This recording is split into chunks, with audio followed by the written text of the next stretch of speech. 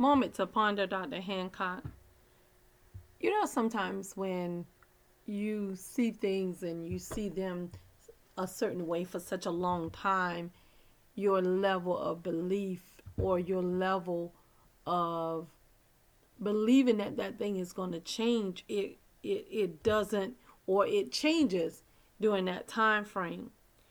But in one place, Ephesians 6:13 says, therefore, put on the full armor of God, so that when the day of evil come, you may be able to stand your ground. And after you've done everything to stand. In other words, things are going to come. But he's telling us beforehand to put on the full armor of God, the breastplate of righteousness, our feet shod with the preparation of the gospel of peace. You can't look at things through your eyes because it's going to deceive you.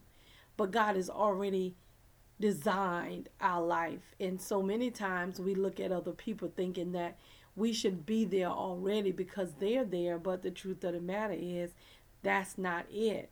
God knows us so intimately that he knows the very hairs on our head. And he knows when it's time for us to get to a destination. But we have to make a decision that we just going to trust him regardless of what's going on, regardless of how it looks. And we have to constantly be reminded to do not look at your spiritual life through your natural eyes because it's going to deceive you.